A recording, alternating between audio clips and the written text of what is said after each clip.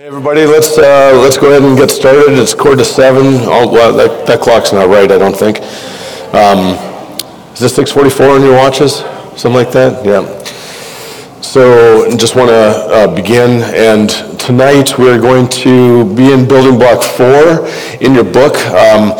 If you don't have your book with you, you can go to SGC Dayton Members and Regular Attenders group on your phone or iPad or whatever, and go under resources, and you'll see it in there called just Dynamics of Spiritual Transformation.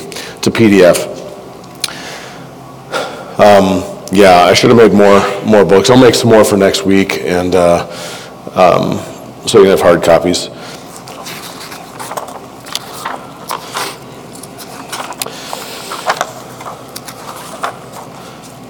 All right, let's pray. We'll dive in. Lord, thank you for tonight. Thanks for the food that we've eaten and for all that you provide us, Lord. You are generous, and you don't leave us hungry.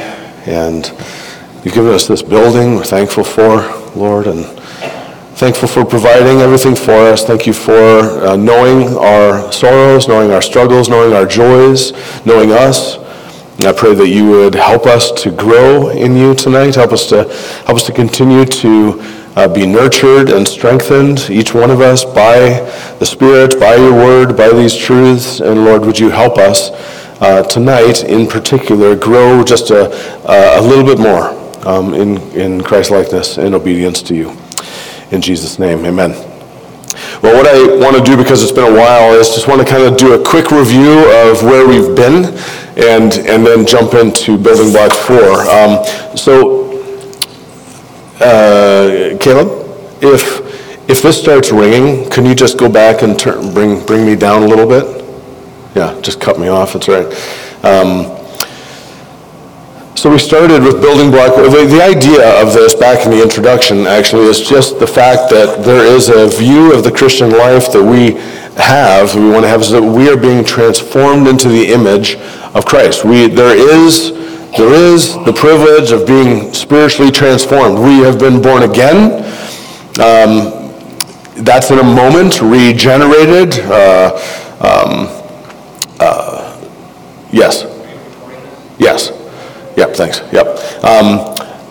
Regenerated and justified and adopted. There's this beautiful reality that we will look at just a little bit tonight, just in passing, but the reality is that God is for us, and he is building us and strengthening us and growing us. And so he's not left us to ourselves just to kind of flounder, but he is working in us to transform us into Christ-likeness. This is the role of the Spirit in particular, but the Trinity is at work to grow us and change us, to transform us. And so the thing that if you have your books, or if you have the PDF, if you don't, go to page 2 for a moment, there's two different views of the Christian life. One is that there is, from birth to the day that you gave your life to Jesus, there's the need for the gospel of Jesus Christ, the fact that he died, he lived a perfect life in our place, he died in our place, he was buried, he rose again, and we believe in him, we trust in him, and that's the point of salvation. And then you move from that moment of being born again into this process of discipleship. And so it separates out the gospel and discipleship. And all we're trying to do is just say, hey, yeah, it is discipleship. It is becoming a disciple of Christ, but the gospel is needed all the way through, the rest of our life. Not just at the beginning, not just by way of like finding out the information so that we might give our lives to Jesus, but the gospel is meant, and where we're going to go tonight, is meant to motivate us to transformation, motivate us into obedience, motivate us for a life that is pleasing to the Lord. And where we, the picture was this kind of building block kind of thing. So the building blocks we're saying was building block 1 through 10, and the first one was the holiness of God. And we talked a little bit about that a number of weeks ago, and spoke about if we don't have an idea of who God is in his absolute holiness, separateness, he is altogether other. He is the creator, not the created. We're the created. So there's just this distinction, this huge distinction. If we don't have that huge distinction, there's no need for the gospel. There's no really need for much of anything except we just live for ourselves. But if you have the idea from God's word and from within your own self as one who has been created in the image of God, you know that you exist deep down. You might suppress it. I'm not saying you, but we all at one point did suppress the truth, like Paul talks about in Romans 1. The truth that we've been brought alive to is recognizing who God is. And he's absolutely holy. And remember, we talked about his holiness being like the perfectly like great and good, perfectly amazing, like just glorious. He's the creator, but he's not just the creator. He's holy. He's perfectly good, pure. Moral feels too small of a word, it's just like he's absolutely perfect. And so for those who have been made in his image, but who have taken on the stain of sin from Adam onward, including us today, right? And everyone in this world today, we are all under judgment because we have sinned against God's holiness. We have not been holy as he is holy. So he's holy, and we might be really good, really super nice and helpful and like just the best person on the block or best person in the country. We might be Gandhi himself, right? And so like whatever kind of level of goodness is there, it's like, but even the best person doesn't reach to that, right? To God's holiness. So that's a problem. So, but if we don't know that building block number one, the holiness of God, then there's no need for the gospel. So we're saying, okay, start with the holiness of God, and we never depart from understanding the holiness of God. We will continue to grow in the understanding of the holiness of God, which will affect our understanding of our need for the gospel and understand how God is working in us to change us into his image, into the image of Christ. And so Austin taught on building block 2, and that was the conviction of and repentance from sin.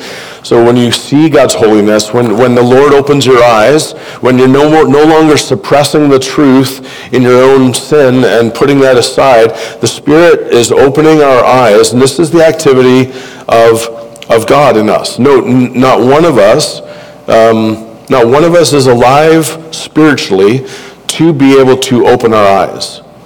We're alive or dead. We're dead, right? We're dead in our trespasses and sins. We're not alive, but Christ makes us alive. God makes us alive. He kind of gets our spiritual heart beating, and opens our eyes to see his glory. So when we see his holiness, we're convicted. We are guilty as charged. We recognize that. And then there's another gift, and that gift of repentance. And God gives us the gift to repent, to turn from our sins, to turn from our unholiness and our sin, and to turn to Christ, to turn to God, trusting him. So that repentance is like a turning away from something and turning to something. It's not just a turning away from something. It's a turning away, turning to. All in one thing. You're going somewhere. You're looking somewhere. No longer are you looking for salvation in yourself or in whatever, or not looking for salvation. Now you know you need to be saved, and you turn to Christ, who is the only truth. So, he opens your eyes. I think we talked a little bit about, and this is page 9. We are growing into this. I said, what does it mean to love God with all your heart, soul, and mind? None of us can fully plumb the depths of that commandment, but here are some obvious aspects. Your love to God transcends all other desires. You long to gaze upon his beauty. You rejoice in meditating on his word. You always delight to do his will. There's a problem with all that because we don't do that, but what the Spirit's doing in us is giving us those desires increasingly. So that's what this whole study is about, is being transformed from one who does not give any sort of care in the world to God and to glorifying him to someone who very much wants to glorify him and wants to know the love of God and wants to follow him. Building block 3 was a daily embracing of the gospel. We spoke about the work of Christ, the fact that we have his righteousness. So that righteousness transferred to us. Not just was our sin transferred to Jesus on the cross, but his perfection, his perfect record of obedience was transferred to us as well. So when we believe, ultimately our hope, this gospel hope, is all wrapped up in Jesus entirely. So you might remember, if you were here, the picture I gave, this story of how, like, for a number of years I was a pastor in Iowa, and I remember teaching things like things that are true, but just weren't fully the picture. So there was the whiteboard. Remember that illustration? It was a whiteboard, and this whiteboard was filled with all my sin. And Jesus comes in and forgives me of everything. And that's true, right? In God's word, it's true. He throws my sin as far as the east is from the west.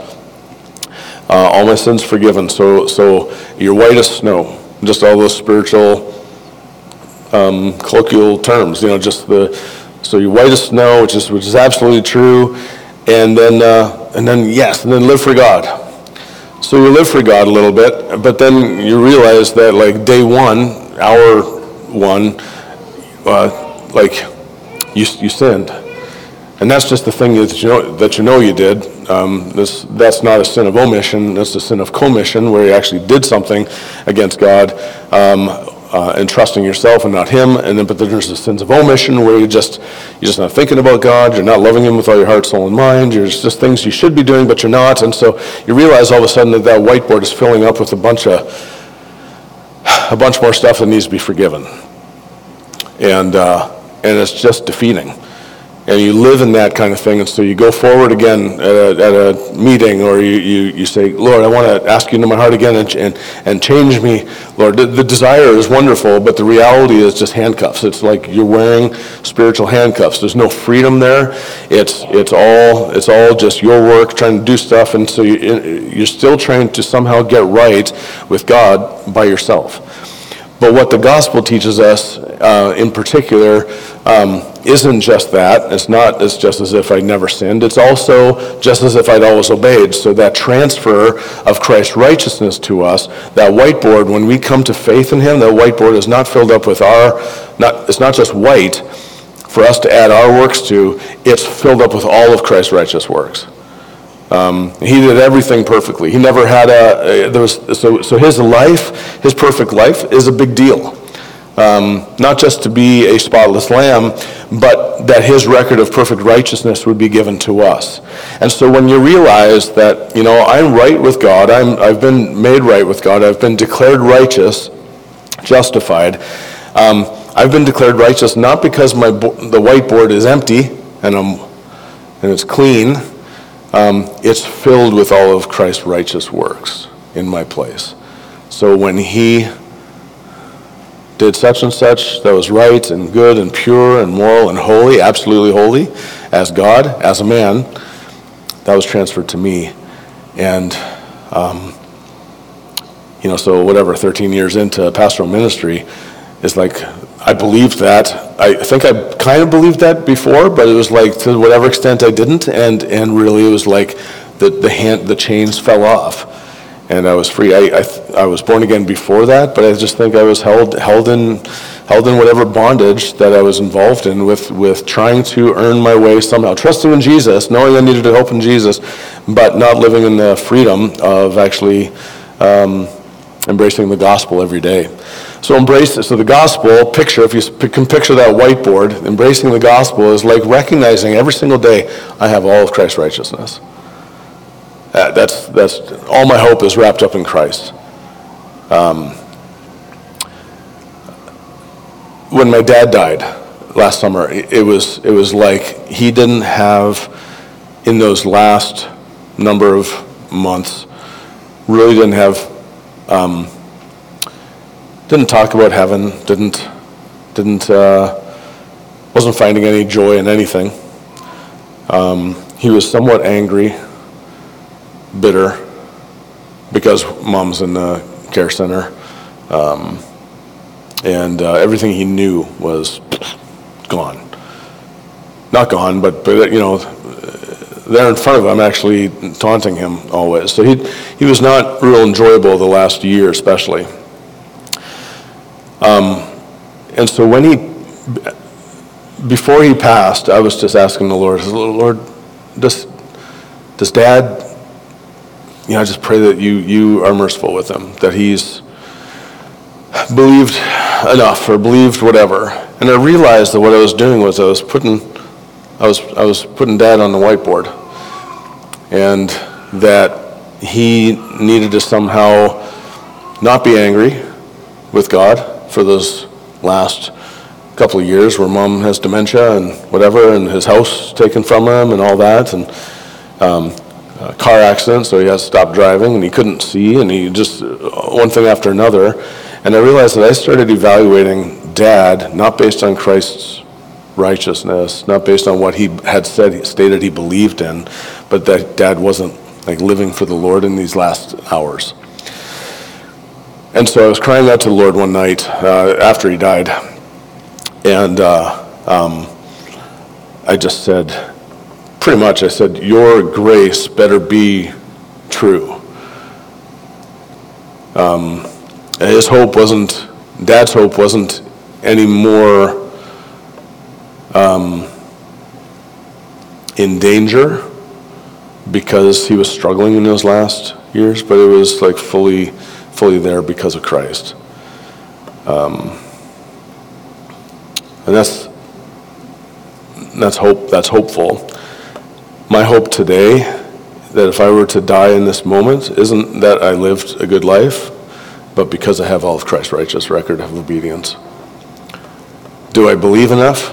Probably not. Certainly don't live perfectly. But desire to live well, desire to grow. But here's where I always go to. Jesus is who he says he is, real person in history, who communicated that he was the Son of God, the great I am. And there's so much more to this, right? But it's that's who he said he is. And he died and he rose again. And what he accomplished in my place is what I believe. Entirely.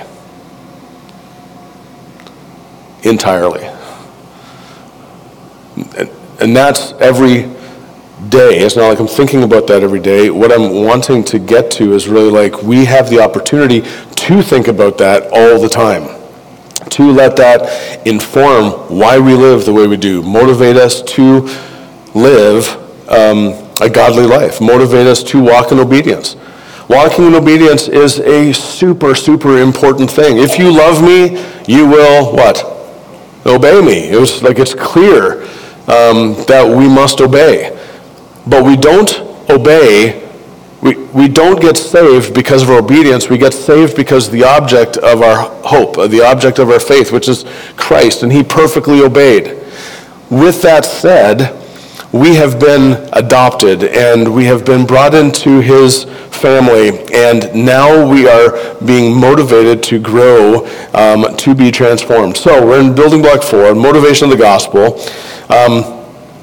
Romans 5:20-6:2, at the top of that page, says, "Now the law came in to increase the trespass, but where sin increased, grace abounded all the more, so that, as sin reigned in death, grace also might reign through righteousness, leading to eternal life through Jesus Christ our Lord."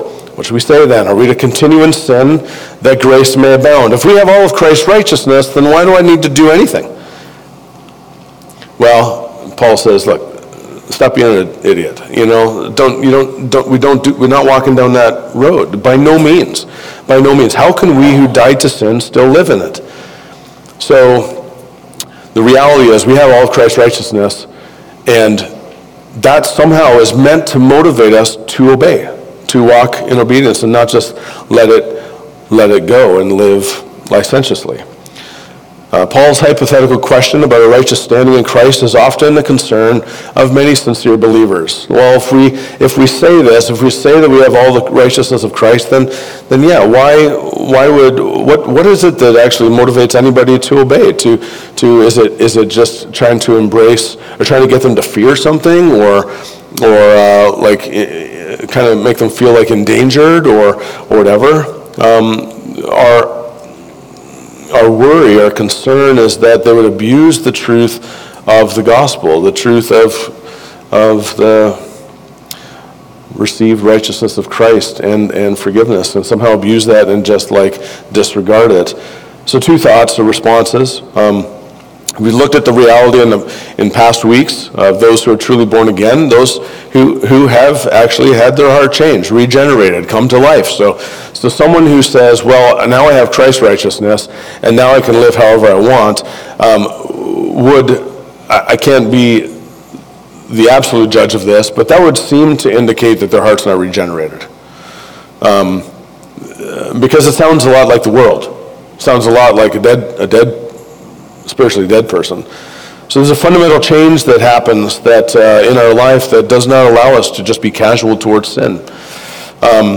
And God also uses an appeal, this is number 2, God also uses an appeal to a conscious motivation, and the appeal he uses is the gospel. So there is primarily that. There are other motivations that are at work. I'm just going to make an argument that all those other motivations that are in God's word all stem from the gospel. They're true because of the gospel. So the gospel to Isaiah, we talked about this in the holiness of God section and the second chapter, the second building block as well. But we know what happened to Isaiah, right? He's devastated over his sinfulness. Woe is me, I'm a man of unclean lips. And then verses 6 and 7 says that the seraphim flew to him, having in his hand a burning coal that he took with tongues, from the altar, and he touched my mouth, said, behold, this has touched your lips, your guilt is taken away, and your sin atoned for. Oh, just real quick.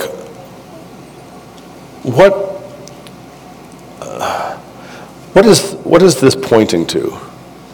Pointing to forgiveness, right? But this is 600 some years prior to Christ. How is this sin atoned for? How is this sin paid for? By a burning coal? He's a man of unclean lips. It's a picture, right? He realizes he's a man of unclean lips. So the coal cauterizes his lips, cauterizes it, makes holy. His sin's atoned for, and there's a reality of just like our sin today is atoned for by an action from the past. There's a reality that also is forward-looking when his sin was atoned for by the blood of Christ.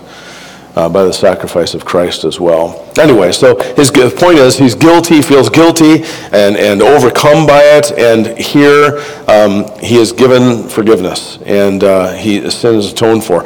Isaiah says, whom shall I send, and who will go for us? The Lord said, whom shall I send, and who will go for us? And I said, here I am, send me. So immediately after receiving this assurance that sins are forgiven, he heard the voice of God, whom will I send? And he responds favorably. Here I am, I'll go. It can be summed up in 4 words, Isaiah 6, 1 through 8. It's next page, 22. 1, Isaiah saw God in his holiness. So building block number 1. Number 2, being made aware of our guilt before holy God. So a reality of having your eyes open to see. So there's God, there's the guilt that comes, and then being told and given faith to believe the gospel. This reality of gospel truth, of being atoned, being forgiven, and having our sins atoned for. And then there's expressing the appropriate gratitude and a desire to honor God with your life. To say, here I am, I'll go, I'll gladly go. Think about the sinful woman. We won't take time to read all that, but the sinful woman comes in, right, and she weeps on his feet and washes his feet and kisses him and stuff, and so the Pharisees or the Jewish guys are just like angry, and Jesus says, a certain moneylender had two debtors. This halfway through, one owed 500 denarii and the other 50. When they could not pay, he canceled the debt of both. Which of them will love more? It will be the one who recognizes they have sinned more. So the more we look at the holiness of God, the more we see our sin, the more amazed we are by the gospel. This lady in particular, in the bold area, therefore I tell you, her sins, which are many, are forgiven, for she loved much, but he who is forgiven little loves little. And it's not as though anybody is forgiven little as compared to another person. We're all forgiven much. The recognition is who is aware of how much we've been forgiven, except for the one who understands the holiness of God, and you really have a good understanding of your own life. Sins of commission, sins of omission, all of that. So when we look at the holiness of God, when we see that and we are aware of our guilt before holy God, and we're told the gospel is meant to set our hearts on fire, free us and to help us walk in faith. So on one hand, you got Isaiah, part of the elite in Judean society, and then you got this woman who is not so elite, and upon receiving the gospel grace, expressed what was simply appropriate, lives given over to God. They were given the gospel, given the reality of forgiveness and all that, and they just were like she was willing to do whatever, make a fool of herself in front of a bunch of people, in front of a handful of people anyway, and then, but not really a fool, right? You guys are all familiar with I surrender all, but that reality of like when you see God's holiness and you understand who you are, where you were, who you once were. You think about any of the passages in the Bible where it says, "But you were once this." When we think about that, it's meant to motivate us to thankfulness and to Godward life, to relational growth, to obedience. And so I would imagine that most everybody in this room, if not everybody, wants to obey God. That's an evidence of God's grace in you. What's going to motivate you? What's going to motivate me to walk in obedience to God? That's the question. So lives are transformed by the gospel when one is motivated to a life of thankful surrender on account of the gospel. All to Jesus, I surrender. It's not just a song, it's a cry of the heart. I surrender all. All to him. All to him, my blessed Savior, I surrender all. Just that I want to live for him. So living in being constrained by love. 2 Corinthians 5:14. This was a huge change for me as well. Reading this, for the life of Christ controls us, because we have concluded this, that one has died for all, therefore all have died. That's the ESV. The New American Standard and possibly some other ones says, for the life of Christ constrains us. And both are great words. They have a little bit of a different picture, though, of controlling, constraining. Constraining, I like in particular because of the picture of a toothpaste tube. When you take the cap off, when you put your hand around it and you squeeze, it's being constrained. The toothpaste doesn't have to try to come out itself. It's being squeezed, and toothpaste comes out. It's being constrained. In this case, it is the love of Christ that constrains us. It's the love of Christ that causes us to walk in obedience to him. At the core, it is meant to be a motivator. The love of Christ. Think about the mercies of God in Romans 12:1. I appeal to you, therefore, brothers, to present your bodies a living sacrifice, wholly acceptable to God, which is your reasonable worship, or which is your spiritual worship. And how is he meant to do that? How is he meant to offer his body as a living sacrifice, to walk in obedience, to continue to walk in holiness, to grow in holiness? Well, it's by the mercies of God. mercies, not just mercy, but the mercies of God. But the truth of the matter is that we are called to present our bodies by the mercy, living sacrifices by the mercies of God, on account of the mercies of God. Hearts of not just thankfulness, but hearts of surrender, a grateful surrender. So the gospel is the only proper, only effective, most foundational motivator for a life of worshipful sacrifice. I'll share a little bit more with you about that in a moment. Consider Ephesians 3. I think this is probably my favorite passage in the Bible. Ephesians 3, verses 14 and following. For this reason I bow my knees before the Father, from whom every family on earth, in heaven and on earth is named, that according to the riches of his glory he may grant you to be strengthened with power through his Spirit in your inner being, so that Christ may dwell in your hearts through faith. So there's a lot there, right? The Holy Spirit would be alive and at work in your heart, that you would walk in him, that Christ would dwell in your hearts through faith. This is being transformed spiritually. That you, being rooted and grounded in love, may have strength to comprehend with all the saints what is the breadth and length and height and depth, and to know the love of Christ that surpasses knowledge, that you may be filled with all the fullness of God. I'm going to ask you to answer a question a little bit later based on that specific verse. But that verse to me is like significantly important. The reality of being changed, having Christ dwell in my heart through faith, that I would know, that I would walk in knowing and living in the love of Christ, in the riches of the love of Christ, in all its breadth, that I would be filled with all the fullness of God. Seems like that spiritual transformation, being filled with all the fullness of God. The expulsive power of a new affection. Prior to really understanding the freeing nature of the good news of Jesus Christ, we considered the Christian life to be one of knowing what we should do, knowing the moral will of God, so we need to follow him, follow his will, which is good.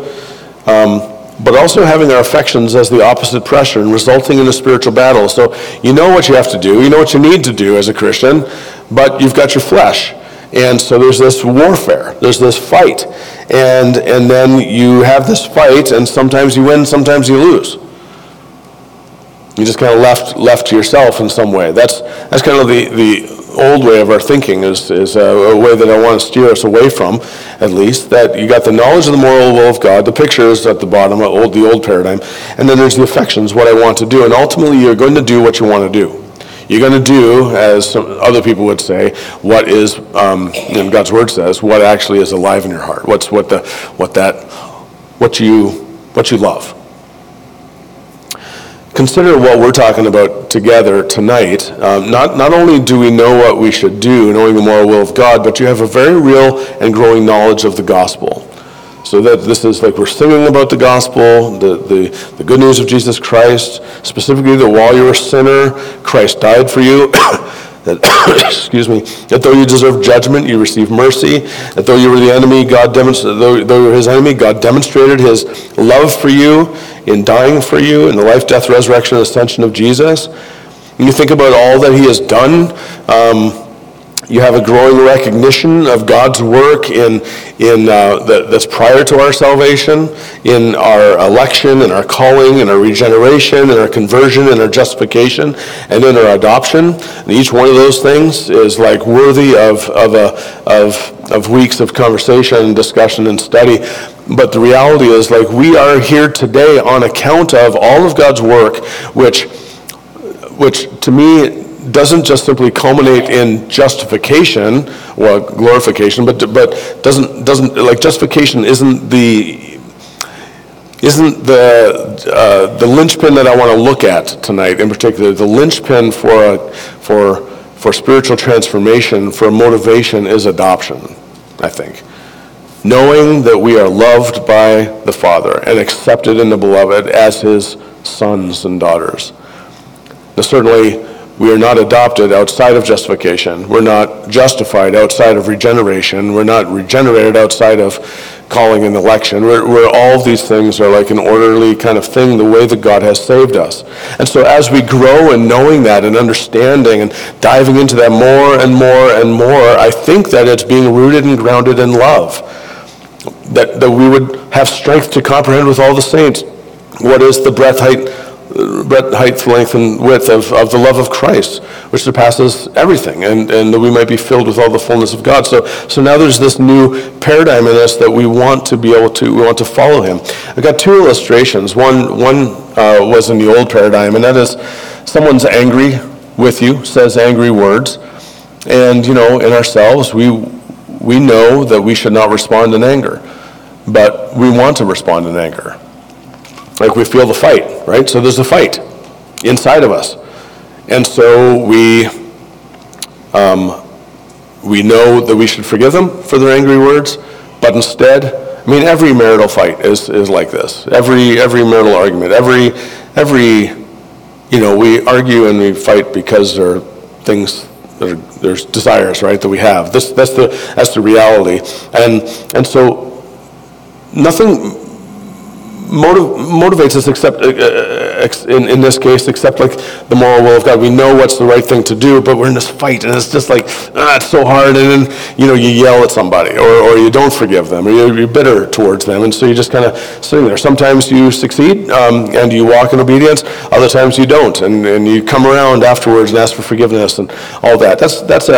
That I think is just like a normal kind of thing, but I don't think it's not what we're talking about. We're wanting to be motivated by the gospel. So the paradigm changes to this knowledge of the moral will of God. We know the moral will of God, but because of the gospel, because of God's work in us, in electing us, calling us, regenerating us, justifying us, adopting us, making us his own, that stuff's really true, that our affections have been changed or changing. They're changing. So there's a reality of we have godly desires. There's still a battle going on, but what is it that's going to cause you to actually forgive somebody, for instance, when they speak badly or harshly or do something against you?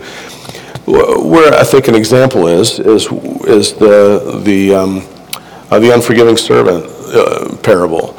There's two guys. Well, one guy in particular, he goes in, he owes the king like millions of dollars, and the king says, you're going to be penalized, you're going to be put in jail, put in prison, and he pleads for mercy, and the king forgives him entirely and sends him on his way. His debt forgiven, totally forgiven, and then he goes out, sees a guy who owes him like $10, and he demands the money and does not give mercy. He ends up failing the story, right? Failing the test, and he ends up getting imprisoned because he didn't catch it. The storyline of that, the story there is that the man didn't understand the mercy that he had received from the king, so he didn't extend it to someone else. But so in our relationships, when someone sins against us, where do we go to obey? Well, I shouldn't yell back. It's true. I shouldn't, this is such a fight. I shouldn't, or where we can go though, is we can say, Lord, I don't want to fight back. I want to fight back so bad. I need to take a break here, and I need to understand how much I've been forgiven. And if you can forgive me everything that I've done, everything I know, everything I don't know, then I can, in turn, forgive the other person. Doesn't mean that there's not consequences. Doesn't mean there's not things that you have to work through. Doesn't mean there's not forgiveness that needs to be stated, all that kind of stuff. I'm just saying that motivation to actually not walk in some sort of sinful manner, you can be motivated by the good news of Jesus Christ. That you know the love of Christ. You know how much you've been forgiven, and so you can share that with other people. Jesus talked about the servant who just continues to forgive and forgive and forgive and forgive and forgive and forgive and forgive, and he does. It's like he must do so because of the forgiveness that we've received, not just because you need to forgive. It's because you've been forgiven much, so forgive much. And it's a motivator. The first debtor was given so much, but he didn't get it very well, and you can see that he didn't in the way that he dealt with someone who owed him so little in comparison. So the effect of the extensive grace and mercy that we've received in the gospel, when rightly understood, will motivate us to a life of transformation, a transformation that's not compelled by duty alone, but compelled by the grace and love of God shown to us in the realities of the gospel. Duty-driven obedience is still obedience. There's a reality that sometimes we just walk in obedience when we don't feel the gospel. We don't feel joy in the gospel. We still need to walk in obedience. We still need to obey. But duty-driven, do we not want to be motivated by the love of Christ, by the fact that his love constraining us to walk in holiness? His love, knowing how much we've been loved and how we've been brought into a right relationship with God. All these, and he's keeping us. I think of 1 Peter chapter 1, where he's just all these promises of God forgiving us and God calling us to himself and saving us, making us born again, and he's keeping things in heaven for us, and even though we're walking through difficulty right now and there's trials, there's joy unspeakable to be had because we can trust and know that we are loved and we are forgiven and nothing can separate us from the love of God, and so we walk in obedience to him, not just simply out of gratitude, but because our hearts have been changed and our hearts are so thankful and humble, increasingly. I think a number of people think this, and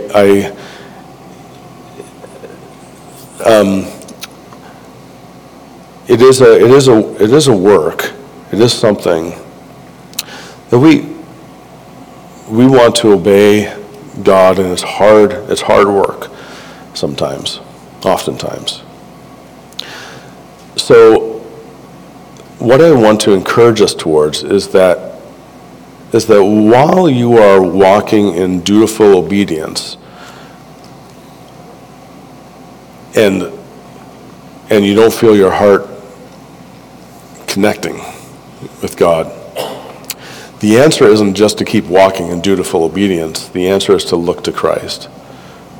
To look to him, to look at all of this, what we've been talking about, the holiness of God and the reality that Christ has come, that we've been forgiven. So the love of Christ begins to constrain you more and more and more.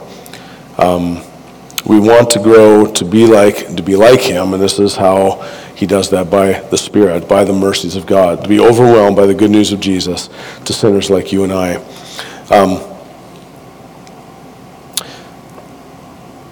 So I want you to ask two questions in your small groups. What is it that motivates you to obey God currently?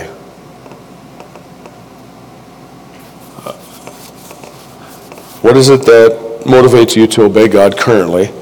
And then secondly, consider Ephesians 3:14 and following, and consider what the practical outcome of that prayer would be. So if you began to pray that prayer for one another, what would the practical outcome be? That make sense? So two questions. What is it that motivates you to obey God currently? There might be a number of things.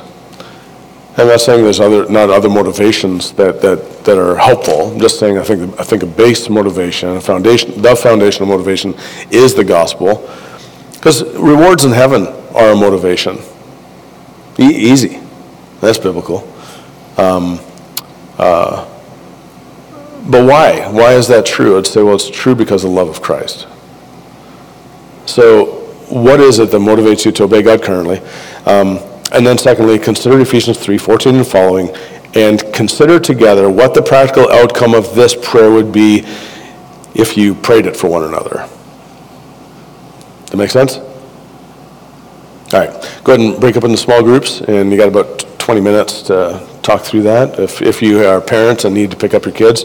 Otherwise, you're welcome to stick around till 8.